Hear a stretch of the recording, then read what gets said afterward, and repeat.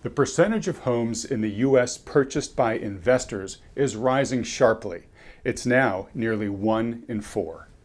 The average home buyer is having a harder and harder time competing, especially as this influx of institutional capital continues to drive up prices. So, are we in danger of becoming a nation of renters, leasing our homes from hedge fund landlords? When you think about the amount of capital that's being raised because money's free, so why not? And investors are looking for a better return than, treasury bonds. So they're going to their, big private equity funds and they're saying, I want to get a better return. So they're raising all this money. They've got to actually allocate those funds that they raise. And they don't want to invest in hospitality or retail or office. So guess what? Single family residential is the prettiest girl at the dance and everyone's going there.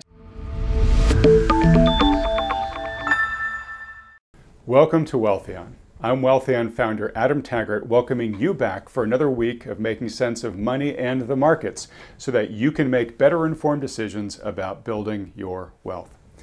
Now, I recently tweeted out this chart from CoreLogic showing how a rising percentage of single-family homes are being purchased by investors, nearly 1 in 4. The chart really hit a nerve, and my tweet went viral, performing 100 times more than usual.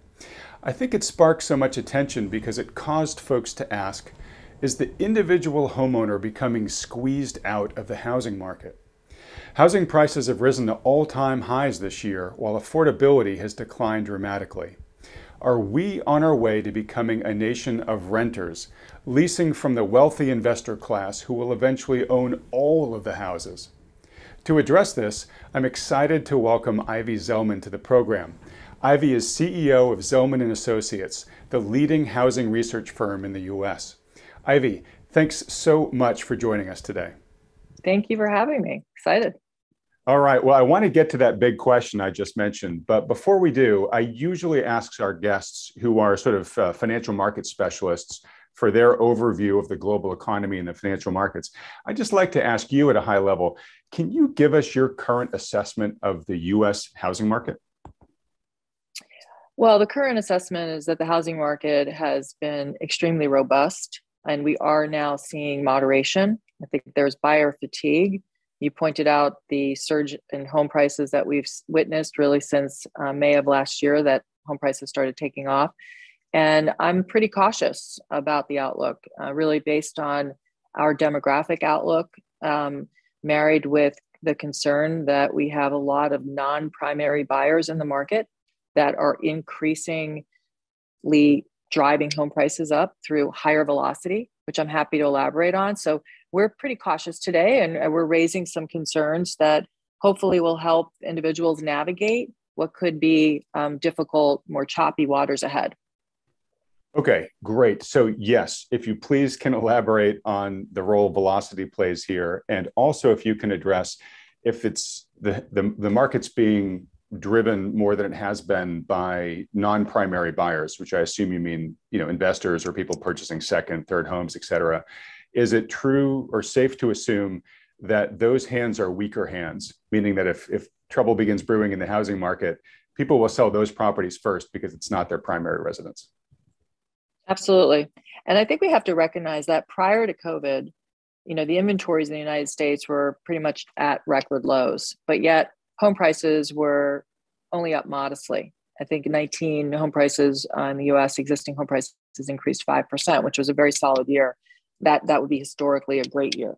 And so yet, inventories were at record lows. So when you have the COVID phenomena come to fruition, what we had was a plummeting level, or interest rates plummeted.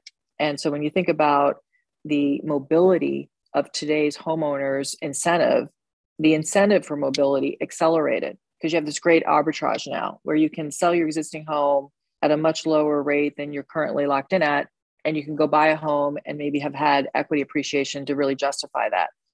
So if you look at velocity pre-COVID, and we define velocity as homes that are available for sale at the end of the month and are then sold within that then 30 subsequent days. So historically, if you go back to 2000, so 21 years of velocity, the average has been about 21%. When you look at 2021, January and February, velocity hit 50%. And we're currently at about 43%. So what's going on?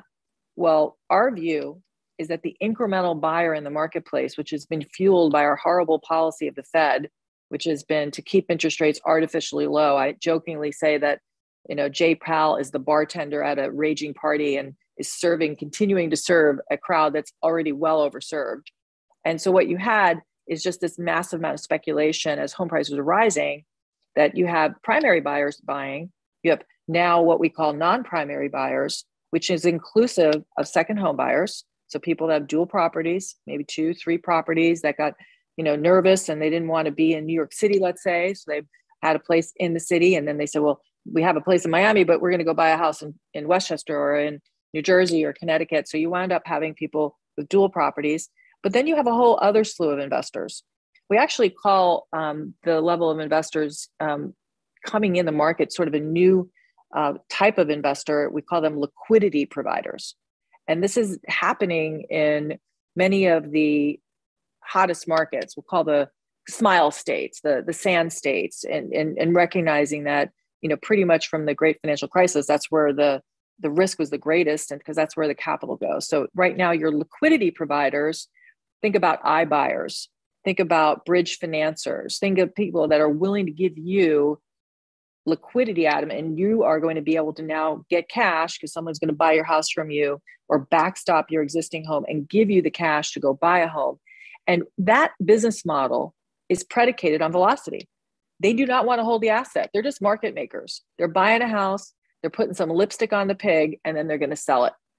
And when that happens, it's incrementally positive in a seller's market because it's driving higher velocity, therefore driving higher home prices. But what happens when it's no longer a seller's market and it becomes a balanced market, or even worse, a buyer's market? They're going to turn those assets and continue to try to move and monetize them to get back their money. And no better example of that is currently with what Zillow just had. What happened with Zillow? It's a complete disaster, total disaster. But besides, let's just leave liquidity providers as one segment, which includes iBuyers, bridge financiers. Then you also have SFR buyers, institutional investors that are buying homes that are, really for the same box, the same home as a first-time buyer. So they're all kind of in the same price point, so they can buy those homes and lease them out. So they're investors. And then we have private investors, mom and pop investors that want in on the action to diversify from the stock market. So these are people that will step in and buy homes sight unseen, whether they be new home, existing home, but they're looking to make a return. You buy a home in Austin right now. If you had in January of 21, you'd be up over 30%. So people speculate. So you have fix and flip investors. They're buying old homes. They see an opportunity to put, again, refurbishment, maybe gutting, and or just the lipstick on the pig, and then they turn around and sell it. So all of these investors in aggregate are, no question, in our opinion, driving the incremental market, increasing that velocity that I referred to, and it's going to be what bites us in the ass on the way down. Because when they don't stick around and say, you know what, hey, honey, it's not a good time to sell, let's just wait it out, they're going to move the inventory. And that's what the problem with investors, what the real issue with investors is they're not the sticky owners. Second homeowners might be more sticky. True second homeowners, I have a second home, I'm not going to sell it. I live there with my family when I go there. So I think that they're the stickiest of the group of types of investors that I just provided for you.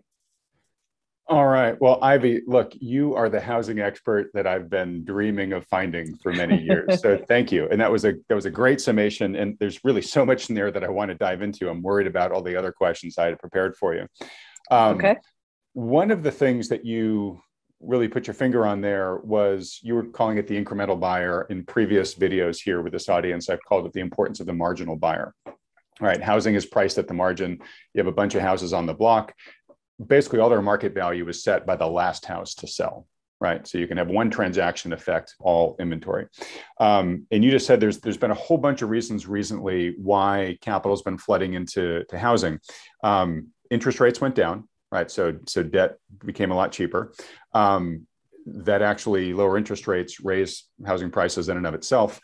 And people were sitting on equity gains, and they all of a sudden had the ability to use those gains to, potentially speculate in a new house, move into a bigger house, whatever.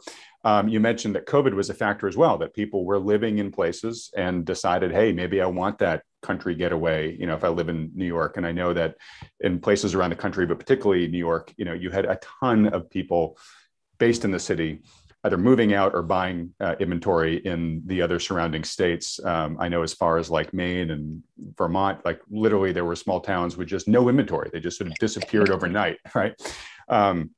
I see you nodding here. But then we also, you mentioned this really briefly. Well, actually, I'm not even sure if you mentioned this part, which is inflation has started spiking this year. And a lot of people think of real estate as an inflation protection asset, right? So there's been that incentive as well, which is, hey, maybe I'm going to take some money out of the stock market, invest it in housing instead, because, it's a hard asset. And it has a rental stream that will increase with inflation, right? I can increase rents as inflation goes up.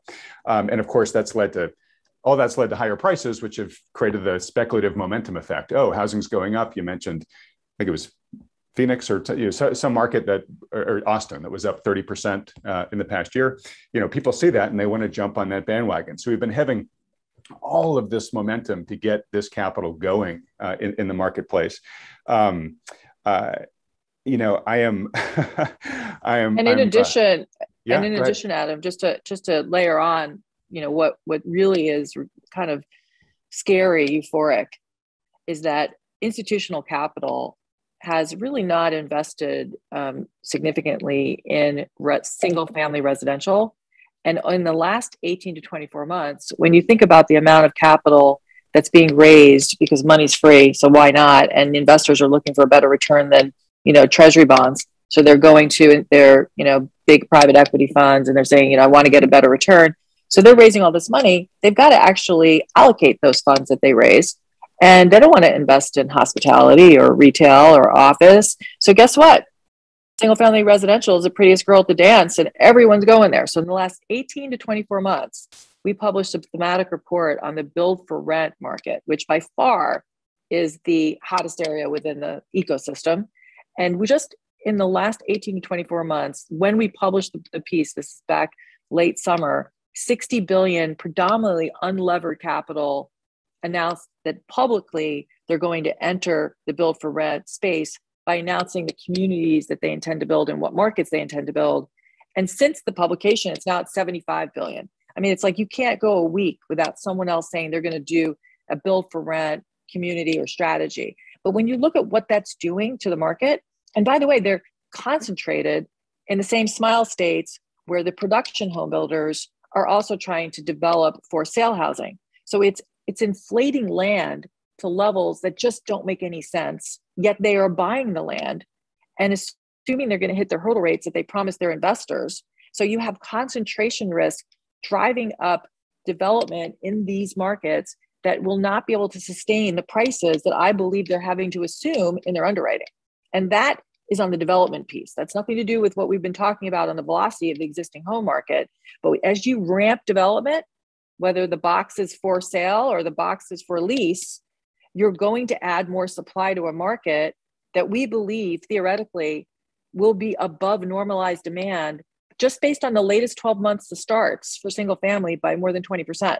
So we don't say we're overbuilt yet, but the start that what's being started would arguably put us in an overbuilt situation. But the investment community and anyone in the industry, hey, we have a 4 to 6 million unit deficit.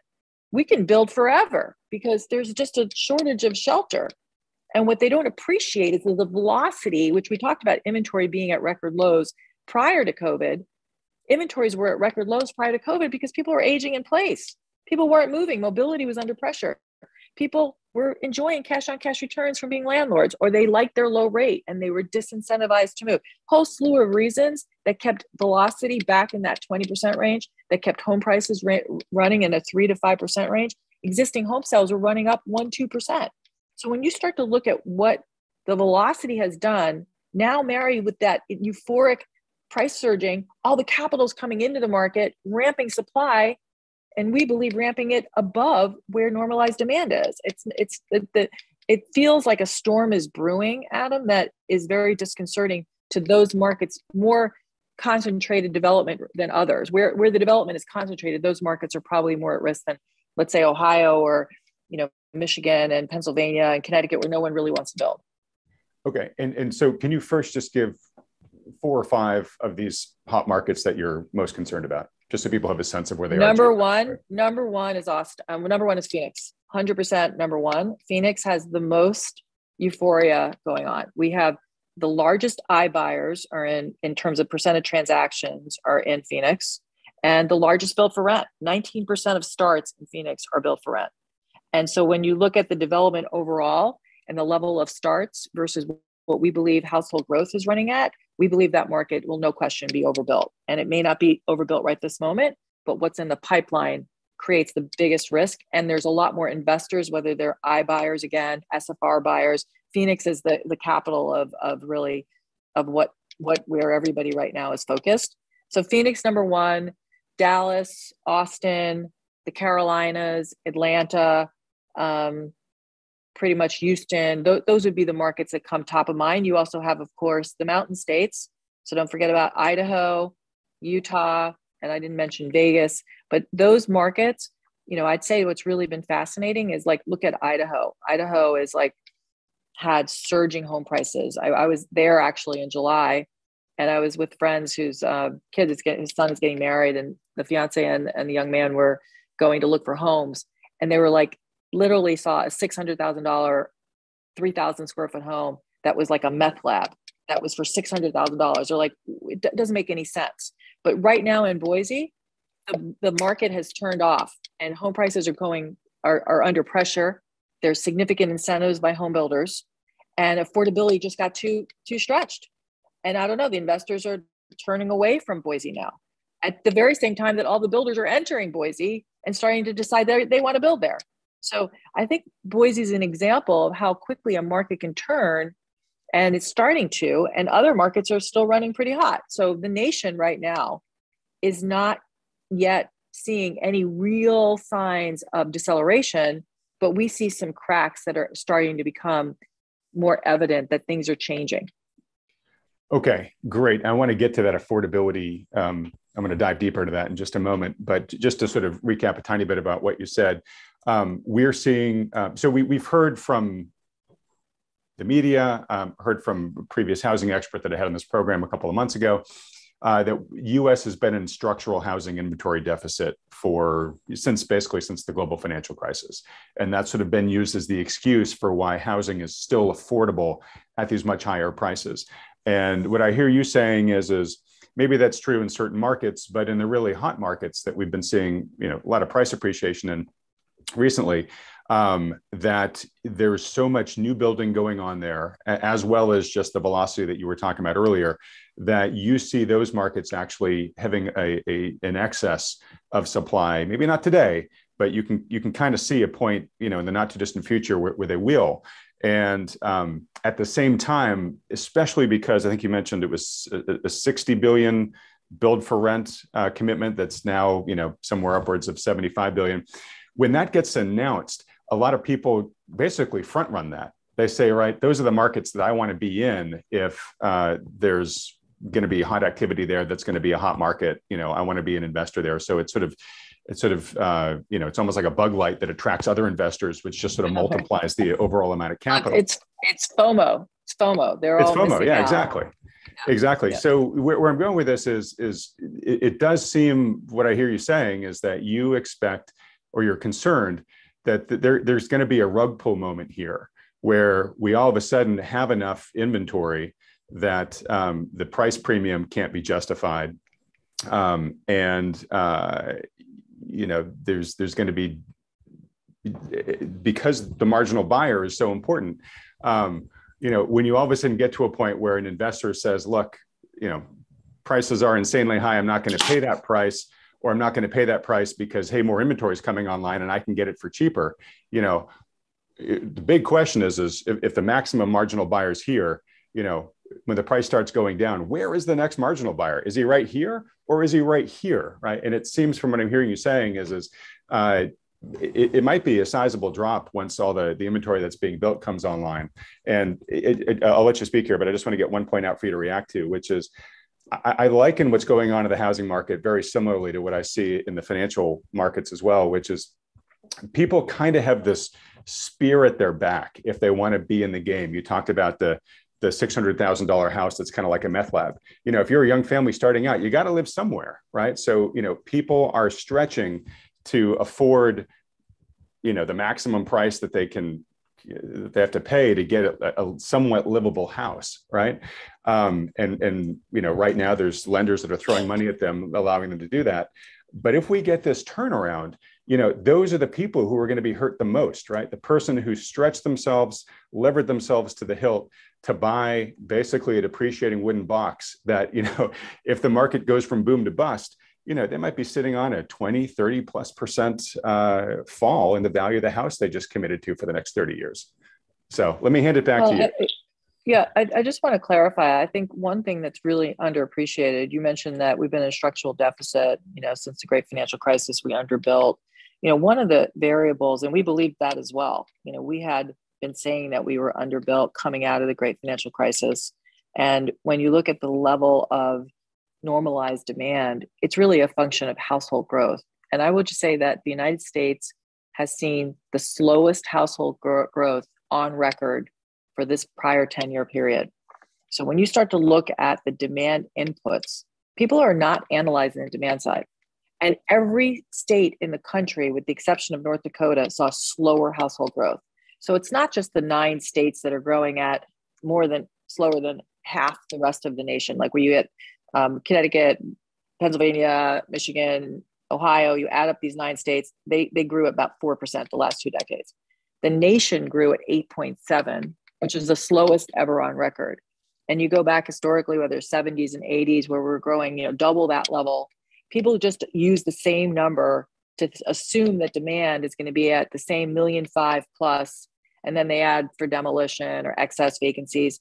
And so what we're saying is that everywhere in the country is feeling the same negative deceleration.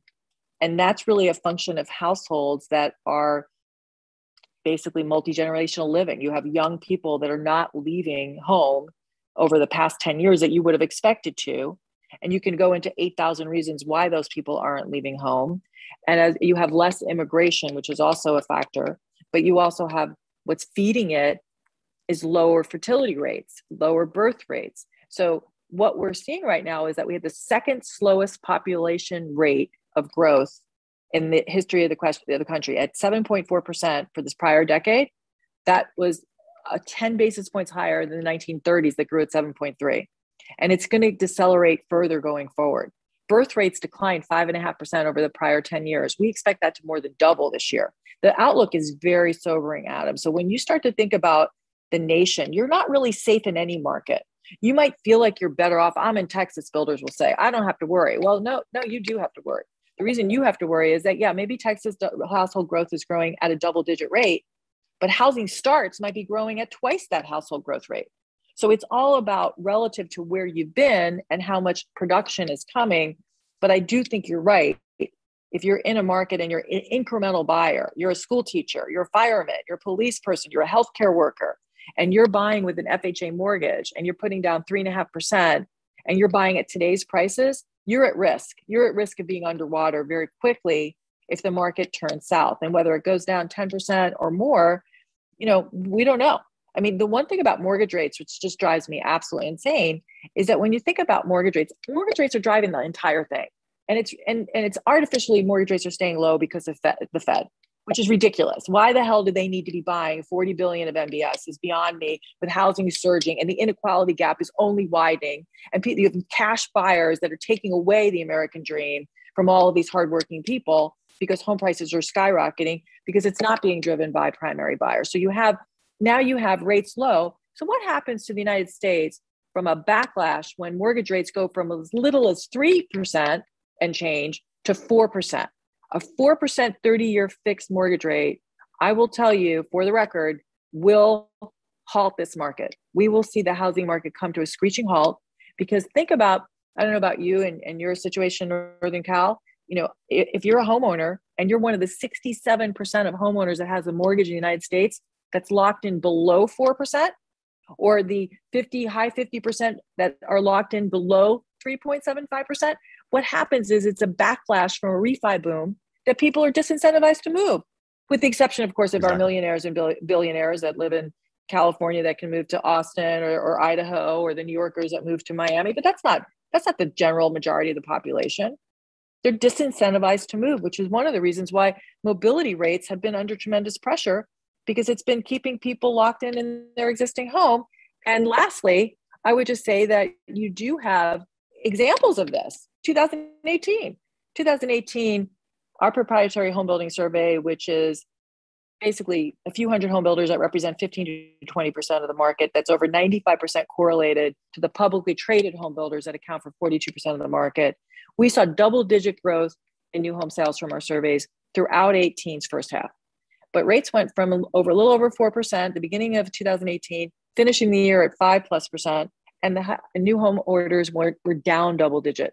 So for a brief period, we saw year-over-year pressure. We saw home prices coming under pressure. We saw incentives picking up, but they got bailed out by the Fed because Trump beat up Jay Powell and they started pulling back and rates fell and the market resumed growth. So rates are absolutely the linchpin in what can really change the dynamics of the market. Now, I'd spoken to a large brokerage firm. The CEO asked me to speak and he goes, well, Ivy, maybe mortgage rates will go to 1%.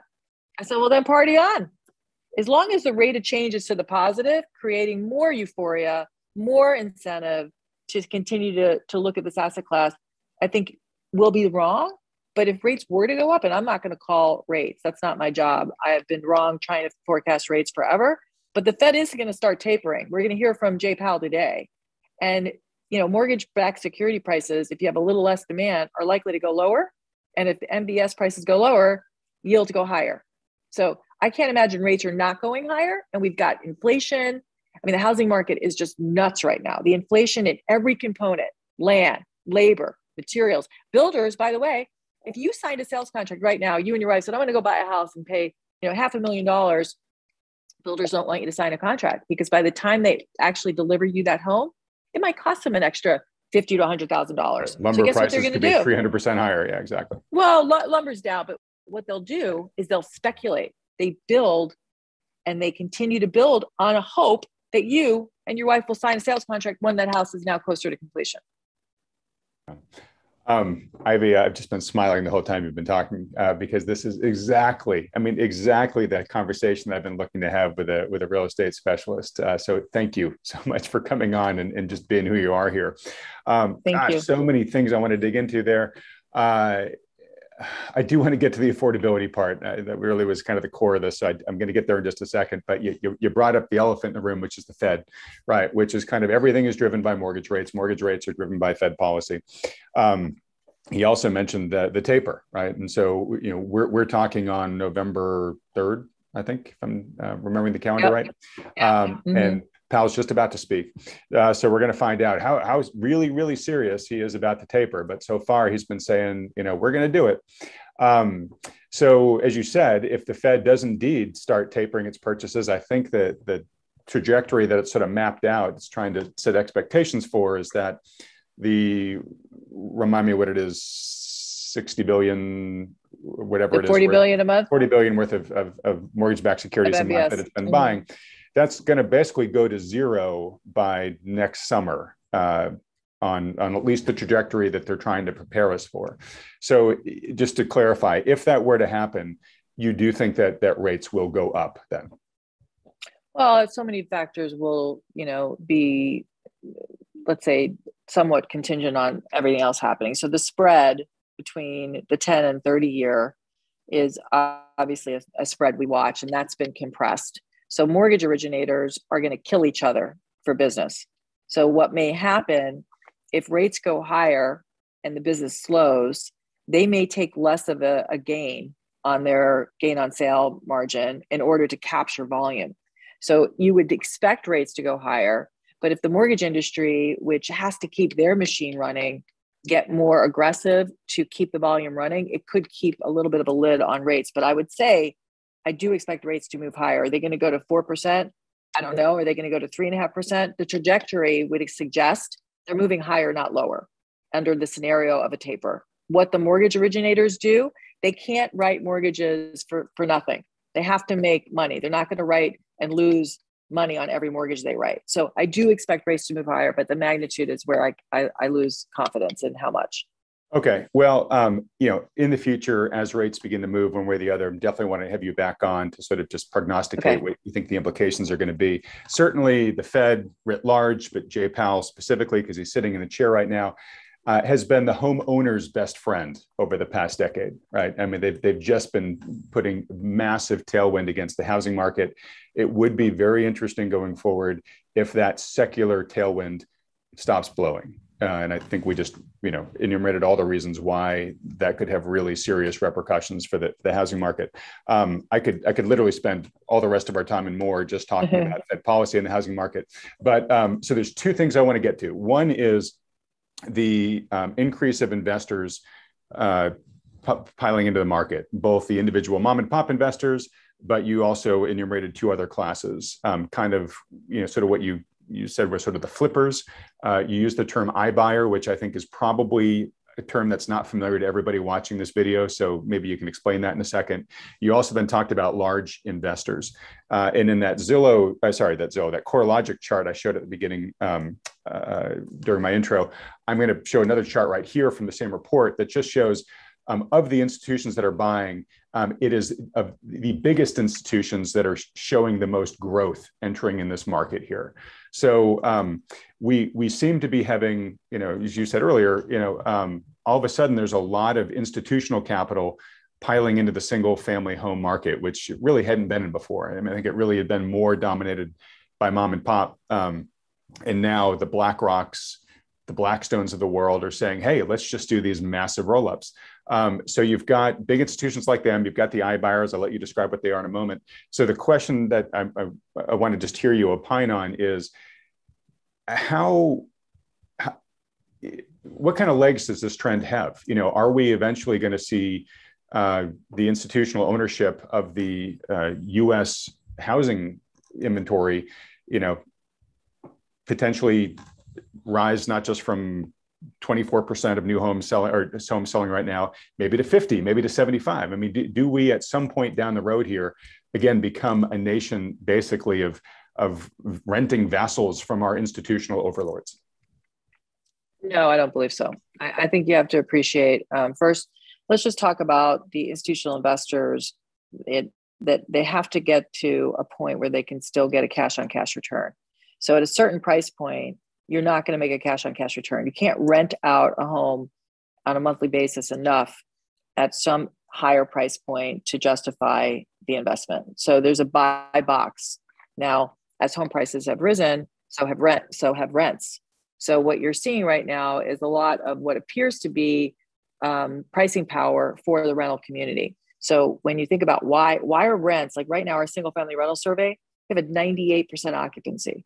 We have blended rent growth that's 8%. We have new move-in rent growth that's running at 15, 16% in some cases, and recognize that market rents have grown historically, just for some perspective, 3 to 4%. And that would be a really good year. So what has happened is think about the number of homeowners that have actually bought a home, that are waiting for the home to be built, that are living temporarily in a single family rental, which may be part of why occupancy is so high. So I think we have to recognize that the institutional investors are really limited within the price points that they can make a cash on cash return. So they're not going to own 100% of our housing stock. We're not going to be a renter nation.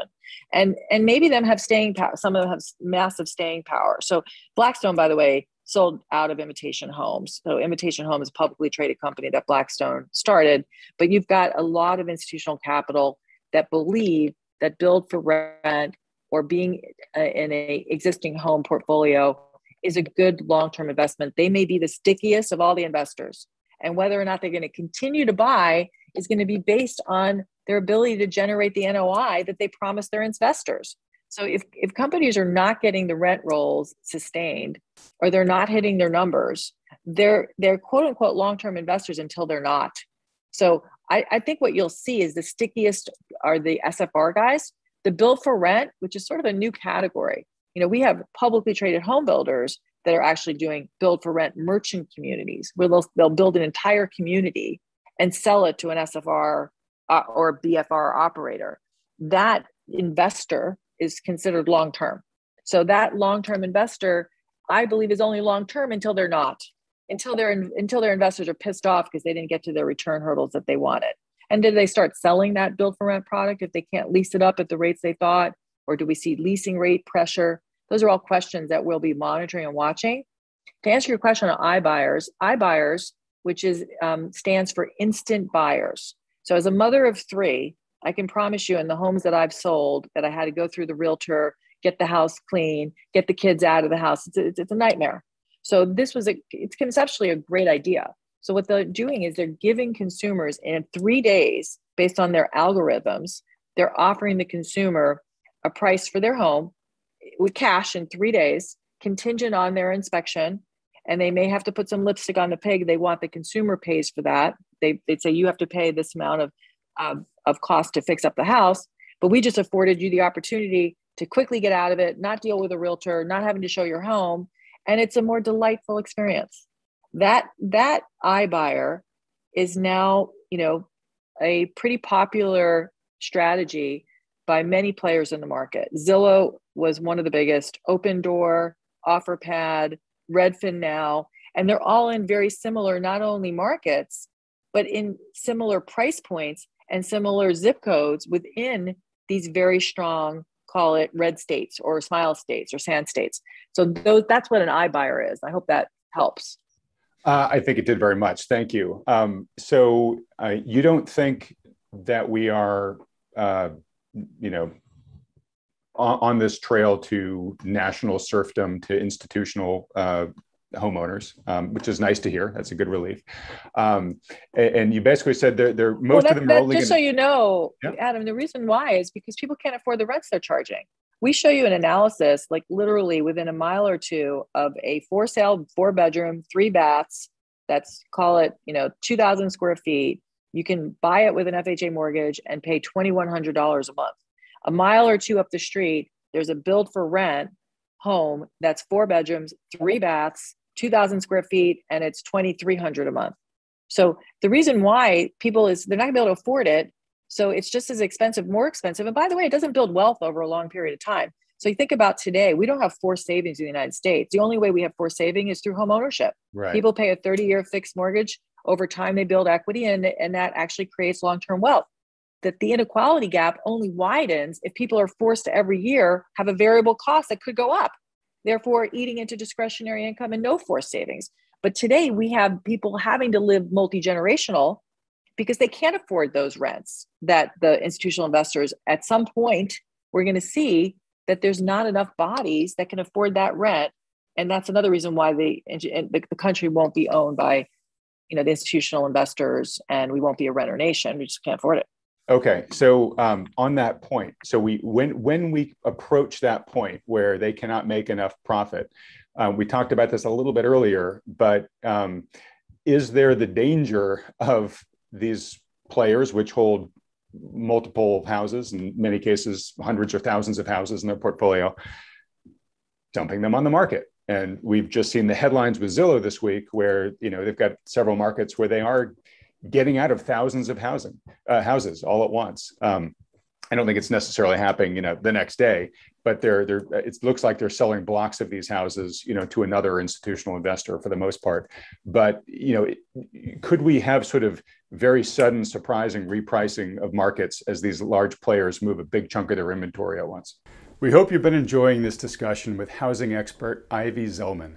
The interview continues in part 2, where Ivy shares her outlook on the housing market, looking out the next few years.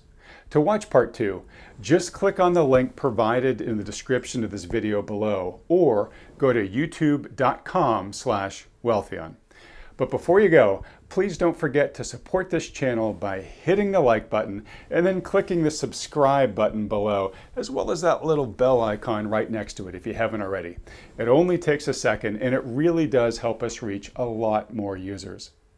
And if you'd appreciate a free, no strings attached portfolio review by a financial advisor who can help you think through major decisions, like whether to buy or sell real estate given the trends Ivy discusses here, just go to wealthion.com and we'll help set one up for you. Okay, I'll see you over at part 2 of our video interview with Ivy Zelman.